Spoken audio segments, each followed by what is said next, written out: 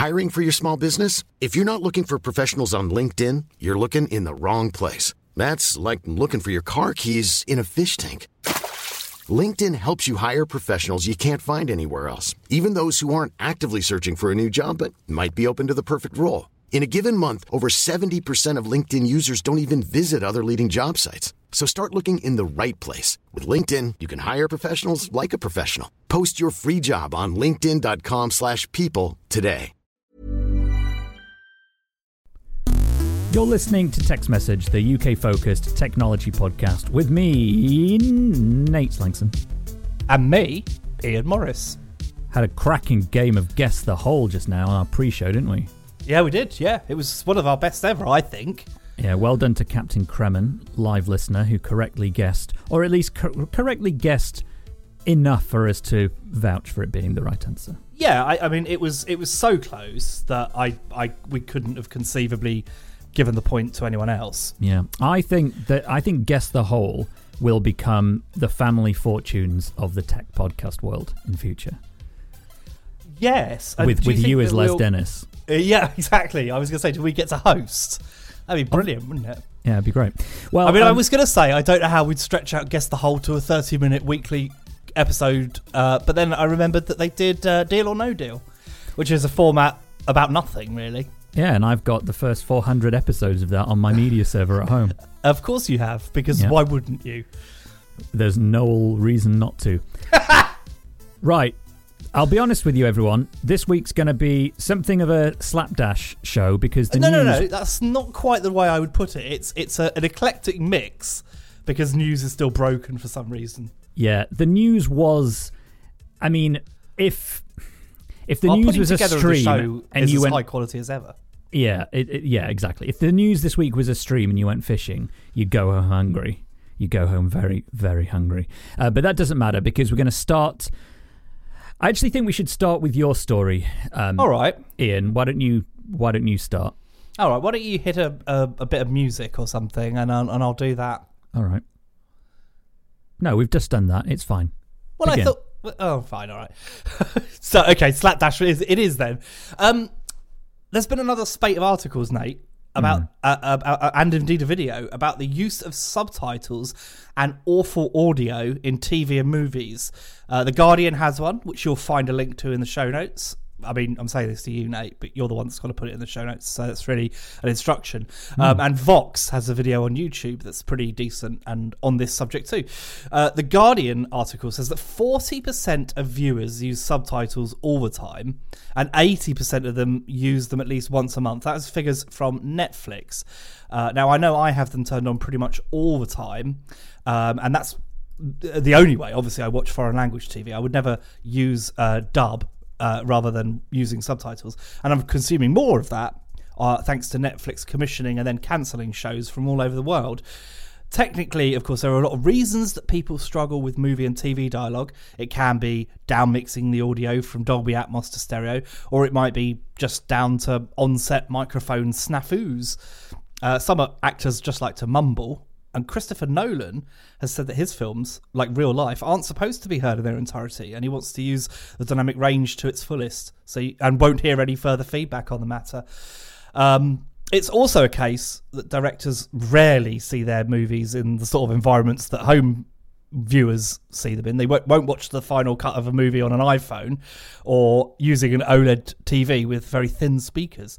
But interestingly, Fox 13 News ran a story on it last year where they suggested that Gen Z, those born between 1997 and 2012, are the most likely to use subtitles. Those are young people, and apparently they're more likely to use them than older people, with 70% of Gen Zers saying they do so.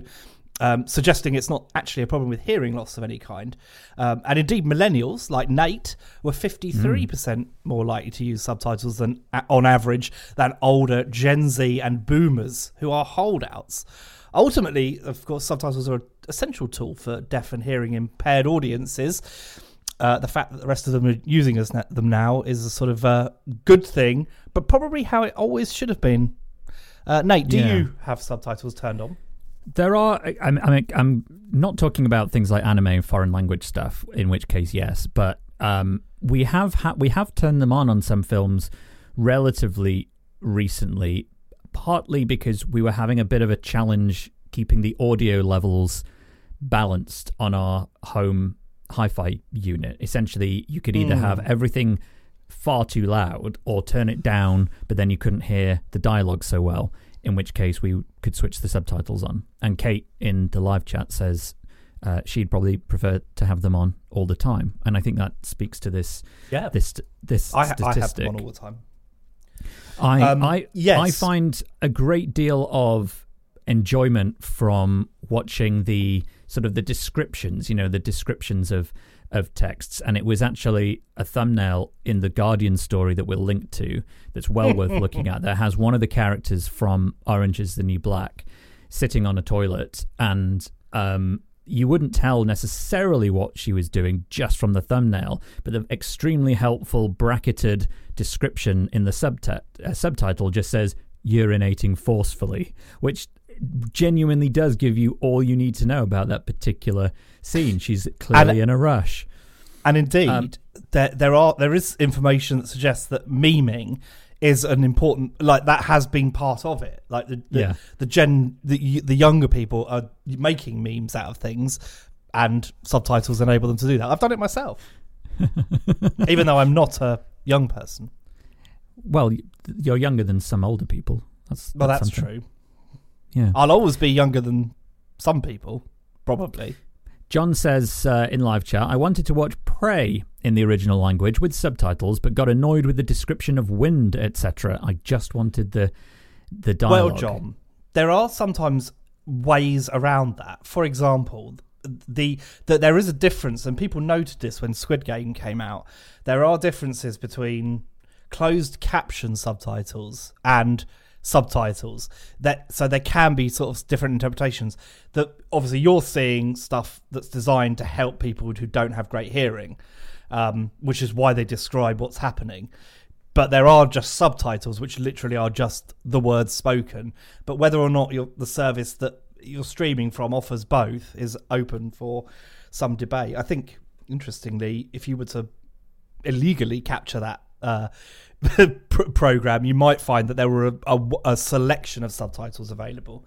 And Mark R in the chat said his wife is fluent but non-native English speaker, and it helps. That's something else I discovered when I was looking around. Yes, that's quite a common use. Either people learning a foreign language or people who use it to help them understand fast-spoken dialogue, I would imagine. Yeah. So that's a pretty good thing. And I was watching a film the other day. I forget which film it was now. But they were quite creative with the use of subtitles. The subtitles would appear in the direction of the speaker rather than being centralized and even with a different color. And that, I think that was quite helpful, because the eye is often drawn to the face for reasons of biology, and that was quite helpful, particularly when you're watching on a relatively large screen.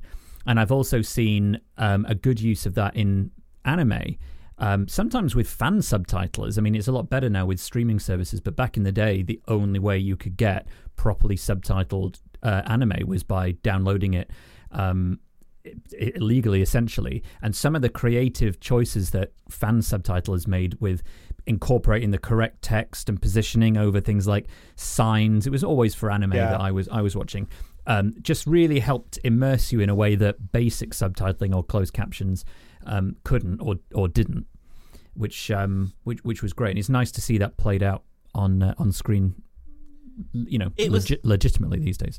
It was also a function of the difference between how the UK did subtitling. I don't know, this would probably have been true across Europe as well, and the way the Americans have done it.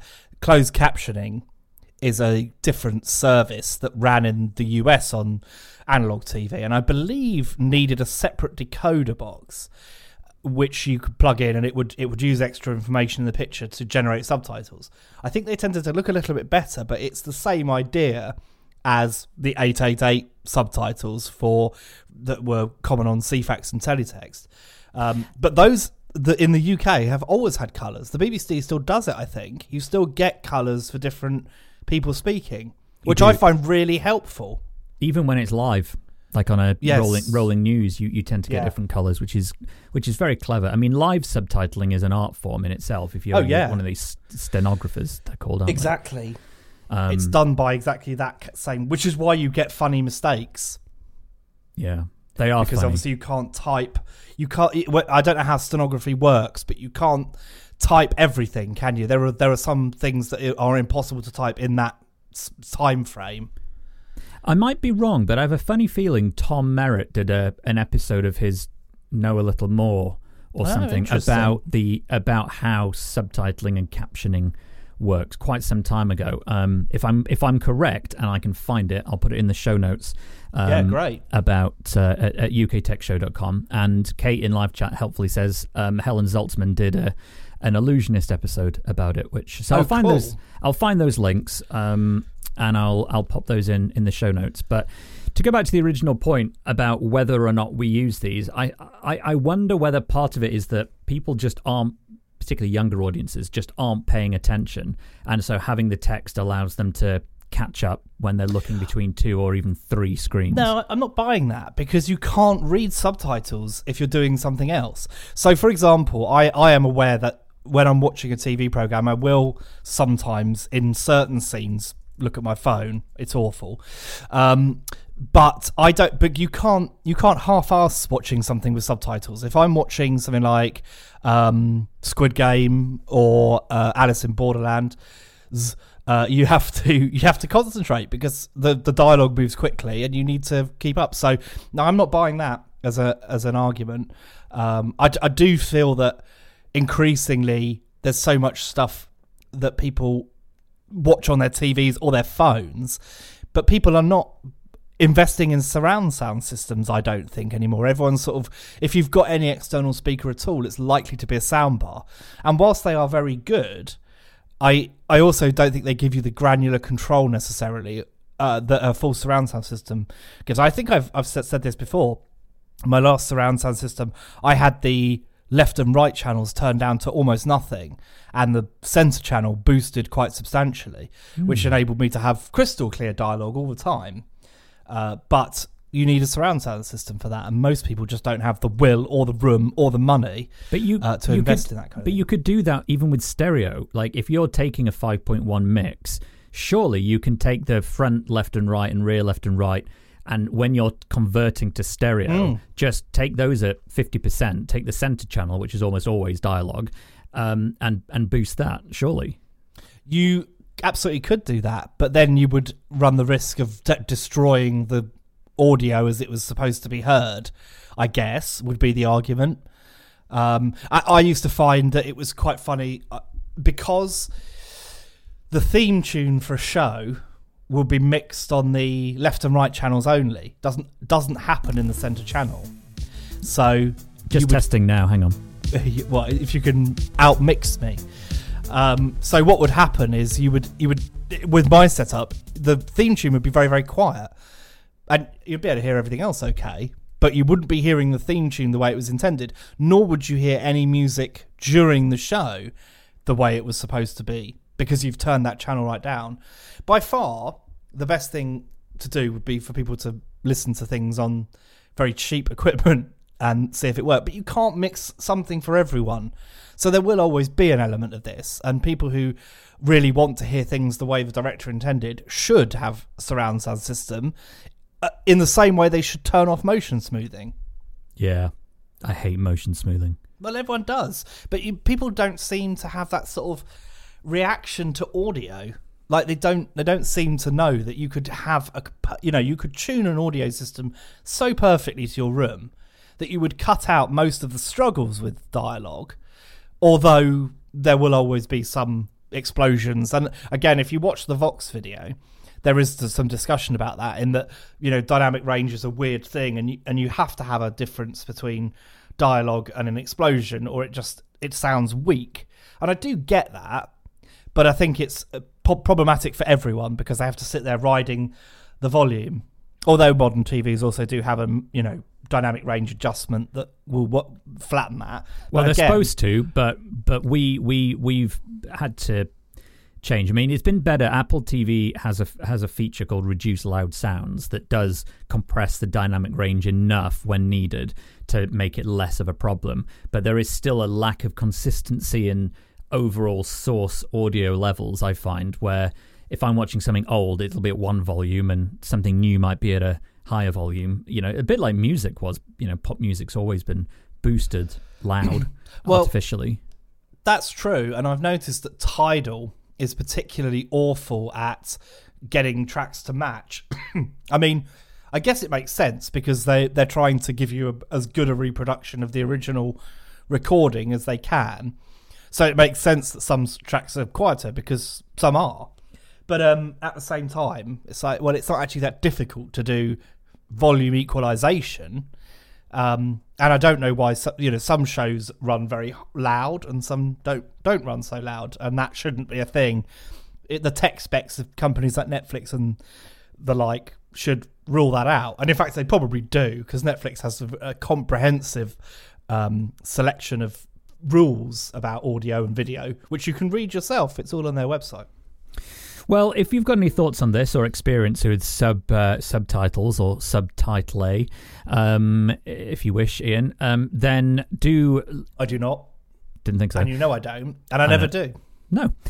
Then you can let us know. hello@uktechshow.com. I'm currently debating whether to use brackets urinating forcefully as the title for this episode. So if that is indeed the title of this episode, you know that nothing funnier came up as we move through to our other stories. For instance...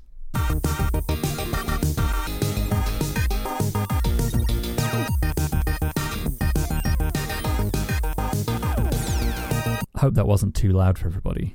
No.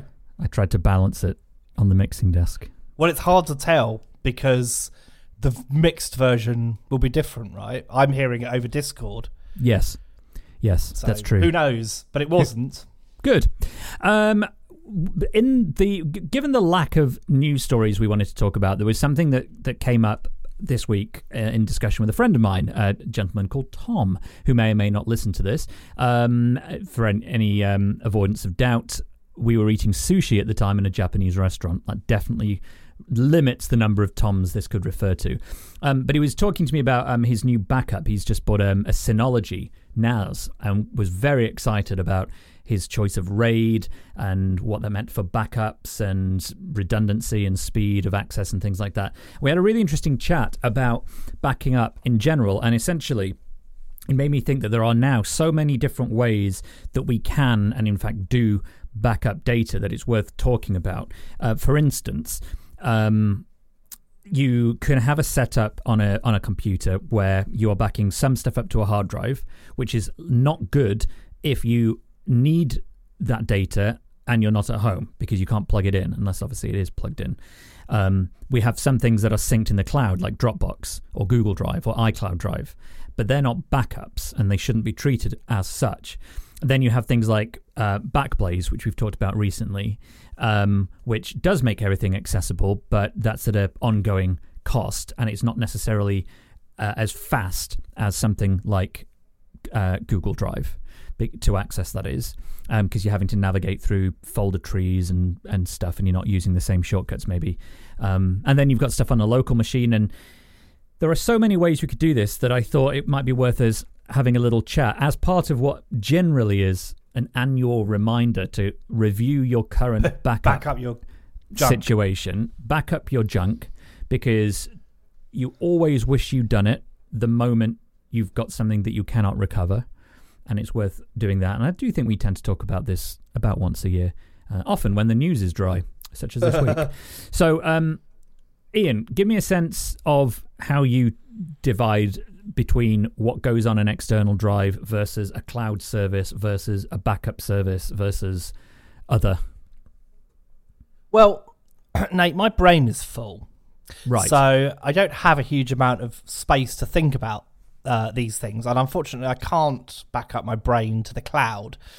So what I tend to do is all of my phone photos are automatically backed up to iCloud, where I have an awful 2 terabytes of storage space, which costs me I don't know, what is it, £6 a month or something? I can't remember what they charge for it now. Something like that. Yeah.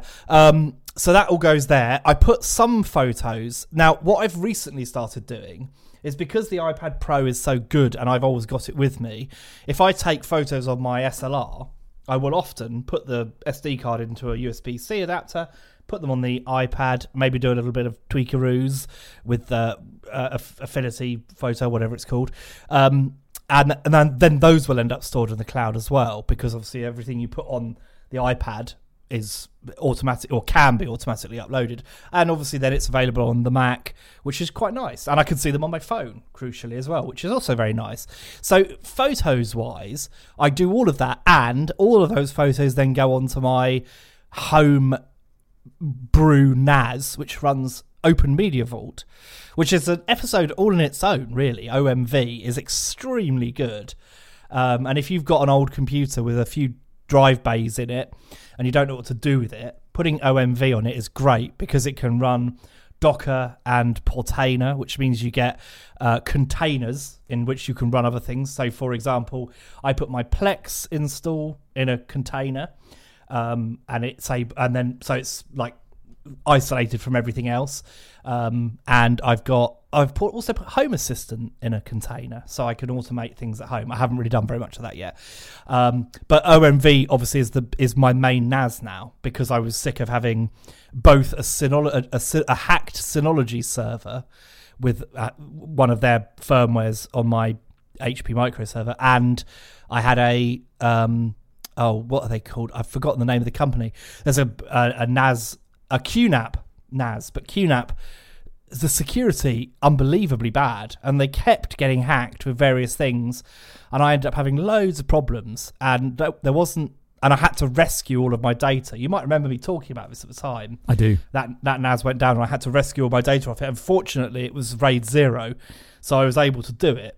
Had it been anything more complicated than that, I would have lost all that data, and that isn't backed up anywhere else. So a lesson to us all: a home NAS is not a backup. It needs to be in the cloud if you want to consider it a backup, or off-site if you've got somewhere you could put hard drives where they're not in your home, because if it burns down, you've lost everything again. Yeah, and that brings me, I suppose, to my setup, which is not that similar to yours in most ways, but some ways are quite similar.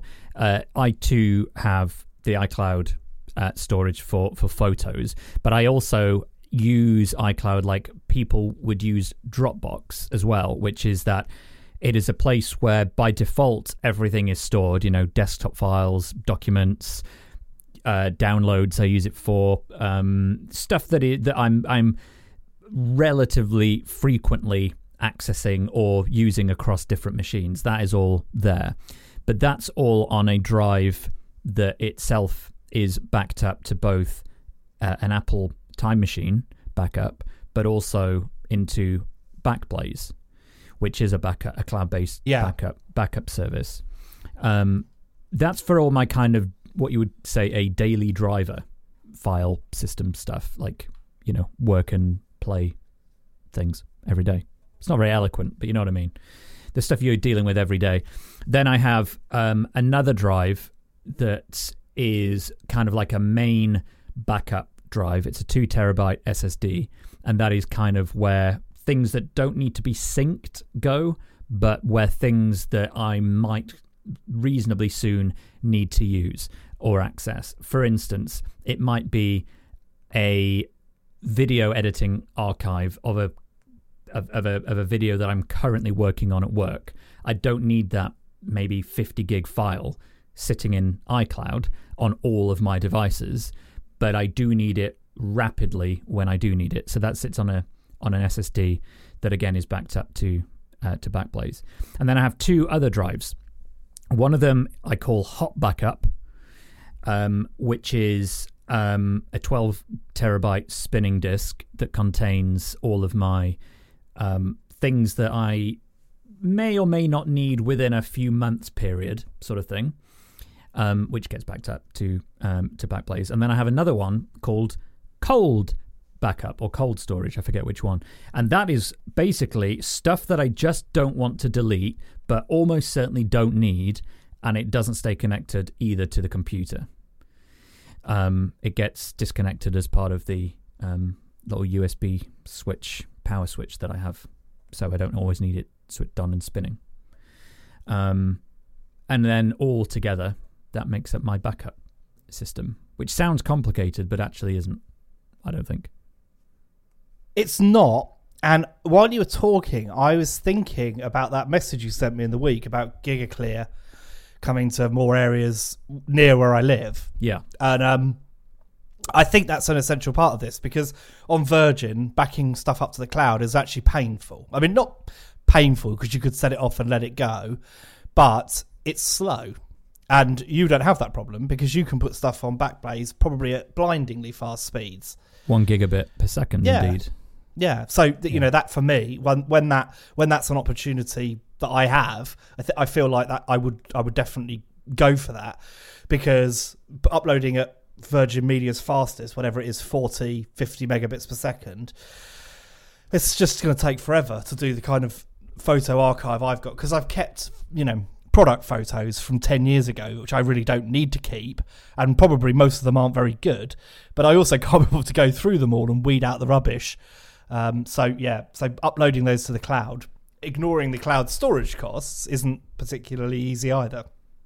No, although I tend not to find that they're that expensive these days. Like, I don't know what Backblaze is now, but it's something like 70 quid a year.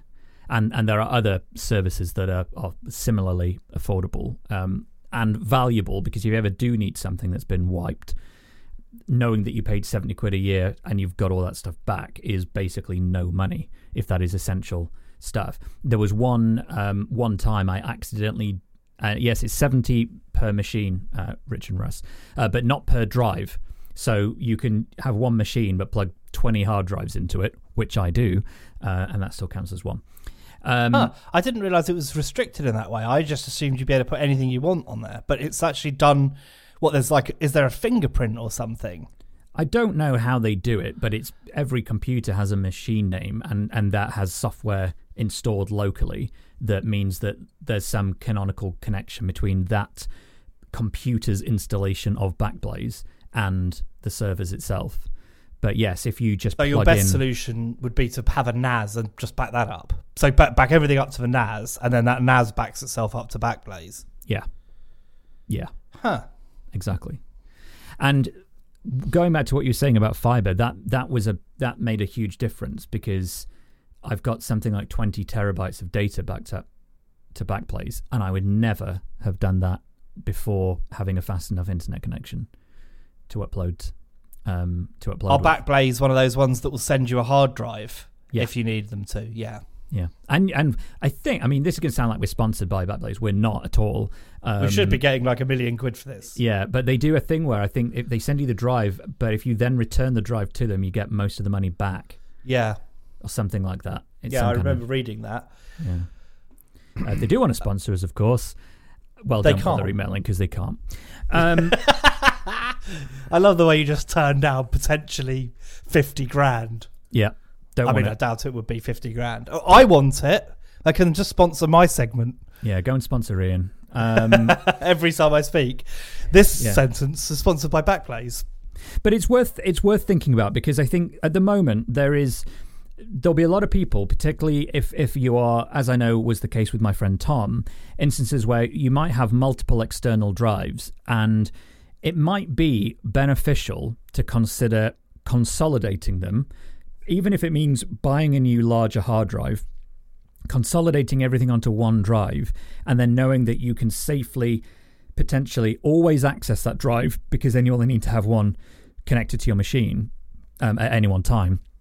But you could also then back all of that up into the cloud, whether that's Backblaze or iCloud or something else, just have the folders mirrored. So you could access them on any other device wherever you are, whether that's personal data or work data.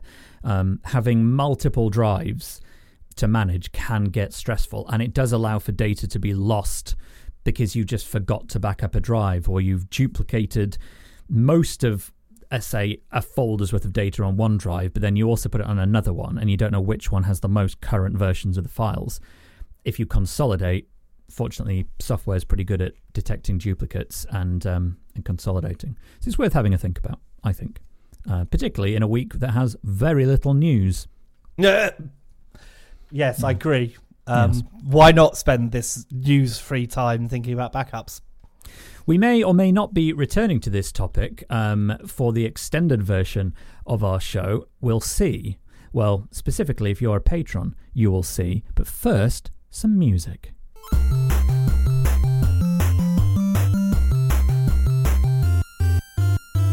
Let's thank some people, shall we? Patrons specifically, if you're one of them, subscribing to us at patreon.com/UKTech. You're brilliant. Thank you. Thanks to everyone listening live. We've got some great people listening live. If you want to get the back catalogue, you know what to do. Patreon.com/UKTech. Had a bit of feedback come in. One from Mark R. Really tickled our... good bits of us, didn't it, Ian? Yes. It really appealed to our inner nerd, and you can tell this is Mark is a regular listener. Anyway, Mark says in our Discord, was on the tube this morning between Tufnell Park and Kentish Town when the woman next to me excitedly got my attention to show me that she had full signal 5G underground. Given people just don't want to talk to people they don't know on the underground, I think this is definitely the most London demonstration of how revolutionary people will find this. He puts in parentheses for reference, she was on Vodafone, and this was the Northern Line. Those are important facts to point out. This sparked a discussion, didn't it? Well, I it's hilarious that actually someone said something to someone on the tube. I mean, I can't explain how much of a revelation this is. Yeah. Well, I followed up with it. Well, a few people followed up, but I asked Mark what did he see what she was using it for. Mark says some online game. Then she bought tickets for something because she got a card out to enter her details. Oh dear. And then I thought, she heard of Apple Pay. Well, then I just thought, isn't this a bit weird? Because I'm asking a podcast listener, what did you spy the nice lady next to you over her shoulder buying on her phone? But I'm very glad he did, because it's made for a gripping conversation. He did follow up. The funny thing too was that she had her kid with her, but I guess she realised he couldn't really appreciate her excitement. No, probably not. That kid was utterly useless in this example, and she was right to turn to you, not the child. Well done, that woman. If you want to send us an email, hello@uktechshow.com. I tell you what, Ian, we've got yes.